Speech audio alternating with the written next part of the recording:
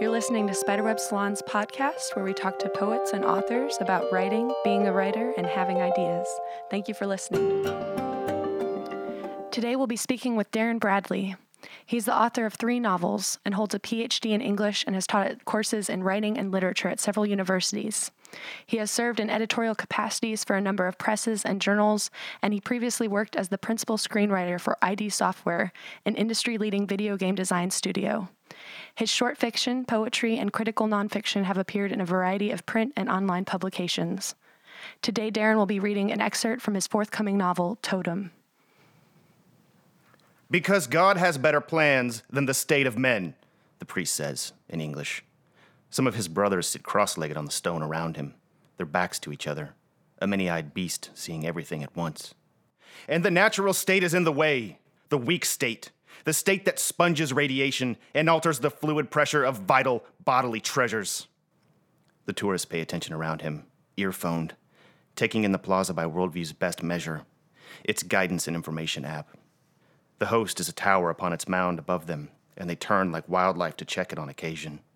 The great scaffolding and sheeting to calm it down for human interaction. There are preservationists and Geiger counters at work. Priests in hard hats and wearing safety lines loiter with the workmen, keeping an eye on the secular task of protecting the sublime.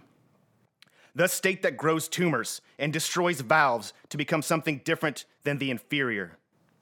Shamus eyes the observation panel, the transparent tarp exposing a great, climbing rectangle of the host, as tall as the smaller buildings below it, the old ones. The clustered sarcophagi behind the tarp are still and angled in their placement, amalgamated, one saint upon, around, beside the one before him, the one after, the multitudes.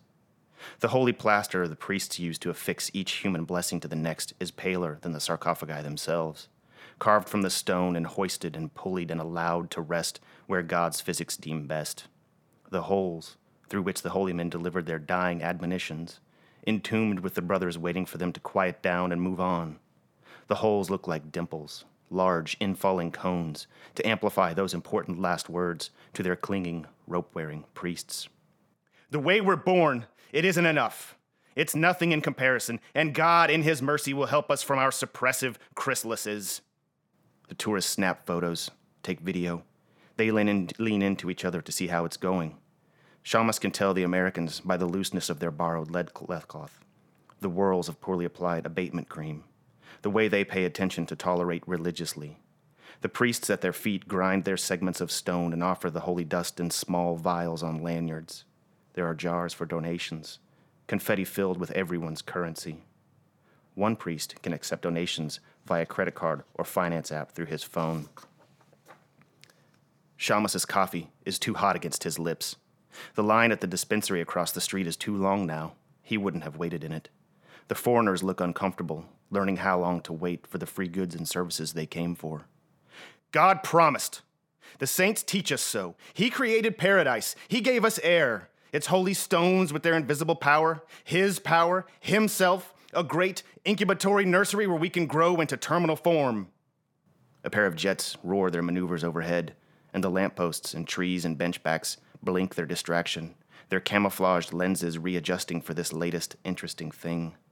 The jets drag their sounds as they stitch the sky with their feathering contrails, borrowed from the UN effort, tarmacked in the territory of one of Air's neighbors, because Air just never has built their own facilities. Which is fine with Shamus. The planes tear Air's dirty skies, its divine air with that caustic sun burning them all so brilliantly. Later, Air's other neighbors, their last occupiers before independence, will fly counter-patterns, like stitching the rest of the shroud of international interference. Everyone has threads to contribute. Their neighbors want Air to know they're still around. Shamus looks at the nearest cafe. The copper awnings haven't been polished recently, probably due to the flare, exposure regulations.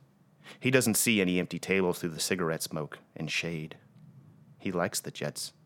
He looks at the exposed swath of the host again, gives his tongue a controlled burn with the coffee. He hopes the jets have bombs, so some people, at least, may be lifted unto God on the wings of glowing megaton angels.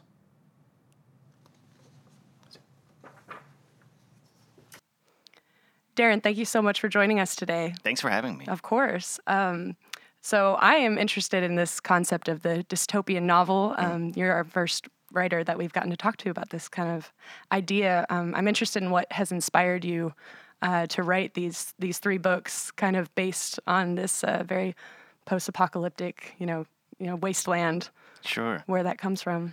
Well, I think it kind of comes from the environment that I kind of found myself in after I graduated. So in 2007, I finished a PhD, and my wife and I moved across the country. She took a job as a professor, a tenure-track job. And suddenly, I didn't have any employment. I had this head full of cognitive theory. I just graduated. I had a different book that was out on the market. It was more of like an epic fantasy kind of thing. And, I was terribly homesick, and I missed everyone. And I just... right before 2008, when the economy started to kind of quake and fall apart, everything just felt really kind of dark and lonely. And so the whole thing started with Noise, which was basically, an ode to a city that I love, Denton. And the only way that I could see to put it behind me was to burn it down. And so that book was a way of saying goodbye. But then as it's in the process of, reaching publication, everything that book was kind of predicting starts to happen in the real world. And it was very unnerving. And, unemployment was, on the rise. People were struggling to make ends meet, being dislocated, whatever. And it occurred to me that there was more to say about the dystopian model than Noise had said. And I'd always kind of hoped that it would be like a 3-part sort of series of books, even though they're not sequels, but I do think of them as thematically related. And so really it was just a reflection on the state of the world around us. I mean, things are looking up a little bit better now, but we can all think back to the last 5 or 6 years, and that's pretty dark politically, economically. A lot of people struggled. Publishing itself lost some imprints, some major labels. Agencies are closing. So the world felt like it was falling apart, and I felt that it would have been disingenuous not to pay attention to that and address it with the fiction. And Chimpanzee was the second book in this collection. Yes. I personally have not read that one yet, Yeah. But I did go and do some research, and there's a little bit talk of literature and maybe the uselessness of literature in a dystopian society. How do you come to terms with that? How do you write about that as a writer of literature? About the sort of useless nature of literature? Yes. In a dystopia or just in general? How do you work with that as you're writing? I mean, what are your ideas there? Well, I mean, I think that comes from a desire to sort of see artists be a little bit more honest with themselves. I mean, in today's comment culture, everything is about reviews and shares and clicks and comments, and so there's a real creation of the social self that people do to affect that, and that can create a sort of disingenuous, unreal kind of art. Whereas, taking the time to realize that, you're not a special snowflake, and there are millions of artists who are all trying their best. And by artists I mean everybody: musicians, writers, painters, whatever. And everybody is trying to make their voice be heard. And when the reality is that the world doesn't honestly really care very much. And so the sooner that you can kind of find some humility and realize the futility of a lot of the artistic effort in a good way, then I think that you can actually affect, more genuine expression. That sort of idea of humility, of the futility of art. I mean, that's kind of its point, right? I mean, it doesn't hold up buildings. It doesn't make cars go. But, that's what we love so much about it. And so I think if there is a refrain across the 3 books that has to do with that idea, that sort of iconoclasm, I guess, it would be probably a not subtle wish of my own that we were a little further away from the clicky review comment culture that just, it's one of my biggest pet peeves in the world. Yes. It eats me alive, so that's probably in there somewhere. Tell me a little bit about your creative process, the process of having an idea, sitting down and saying, I'm going to write a book, or I'm going to write 3 books about this idea that I have. Where do you start, and what is your physical process, like actually working? Like, how long does it take you to? Sure. Well, first of all, never tell yourself you're going to write 3 books about a thing, because by the time you're on the 3rd one, you're sick of the thing, and that's true. So I'm very glad for this to be put behind me. But it's been very different for each of the 3 books, and especially for the 4th unpublished one, which I've taken off the market. We had an offer on it a long time ago, and then I just decided I didn't want to write that kind of fiction anymore. The one commonality between everything has always been that I envision the ending first. It starts with an image, a scene, something that just kind of flashes in my head. And then if it's compelling enough, and it has been each of these times, I end up working my way backwards, asking myself a bunch of questions. Why? Why did we get here? How did we get here? Over and over until it sticks, and it sort of unfolds the story in reverse. I mean, I write them from front to back, but I envision them from the back to the front, right? So I don't want to spoil anything, but the ending of Noise has a very specific cliffhanger ending, and that's where it all started. And Chimpanzee has the same thing. There's this, rather striking image of it's really hard to talk about endings without giving them away, but in Totem is the same way. And so with Noise, I wrote very fast. It took about 3 months. I mean, it sold 2 months after I'd finished it. It was the fastest thing I'd ever seen. Again, I didn't have a job, and I was, full of PhD education in cognitive theory and experimental literature. And Chimpanzee took longer. It took like 2 years. We moved back from South Carolina to Denton during about halfway through that book. And so I switched from writing it at my desk on my laptop in an office back in the Carolinas. We came back from Asheville to writing it on a spiral at various bars around town that take it back and transcribe it. And then Totem took twice as long. It took 4 years. I wrote it entirely by hand in a notebook and then transcribed it or typed it into the document. Yeah, I specifically wanted each of the 3 books, I wanted them to be harder for me to do than the last and more ambitious. I wanted them to have a real risk of failure and like very serious, change. And there's, and it is very real every time. But Totem, I needed to slow down how quickly I wrote, and I needed to be basically behind my own thoughts, so that I wasn't typing as quickly as, I'm sure you're probably the same way. When you get to typing, and even if you're used to doing 90 words a minute, like you're not really present for what's happening. Absolutely. And so Totem has a really much more subtle plot, and so it's more like reading a documentary about this fictional city. So that was the physicality of it. It was the first time I'd ever done it, and I recommend it, but it takes a lot longer to sit down and do it all by hand. Have you noticed an evolution of your style over the course of these books? Yeah, totally. Noise. So I started with a really florid, embellished voice, that first book that I told you about. And I don't know what happened between that and Noise, but it broke apart. And so Noise was very bombastic and very loud. Short, broken sentences, appropriately so. Yes, right, given the content. Really aggressive syntax, a lot of experimentation. And it kind of slipped back and forth between recollections of the past and the present, pretty frequently, which some people loved and some people hated, of course. Chimpanzee I was trying to write a book that was more ambitious, and so it was a little, the language was more elevated. The clauses were complete. The sentences worked as grammatical units. It was still brusque and short. I've never really been wordy ever since getting away from that first book. And then Totem is kind of a blend between the two. It doesn't use as much broken prose as Noise did, but it's certainly far more lyrical than Chimpanzee was.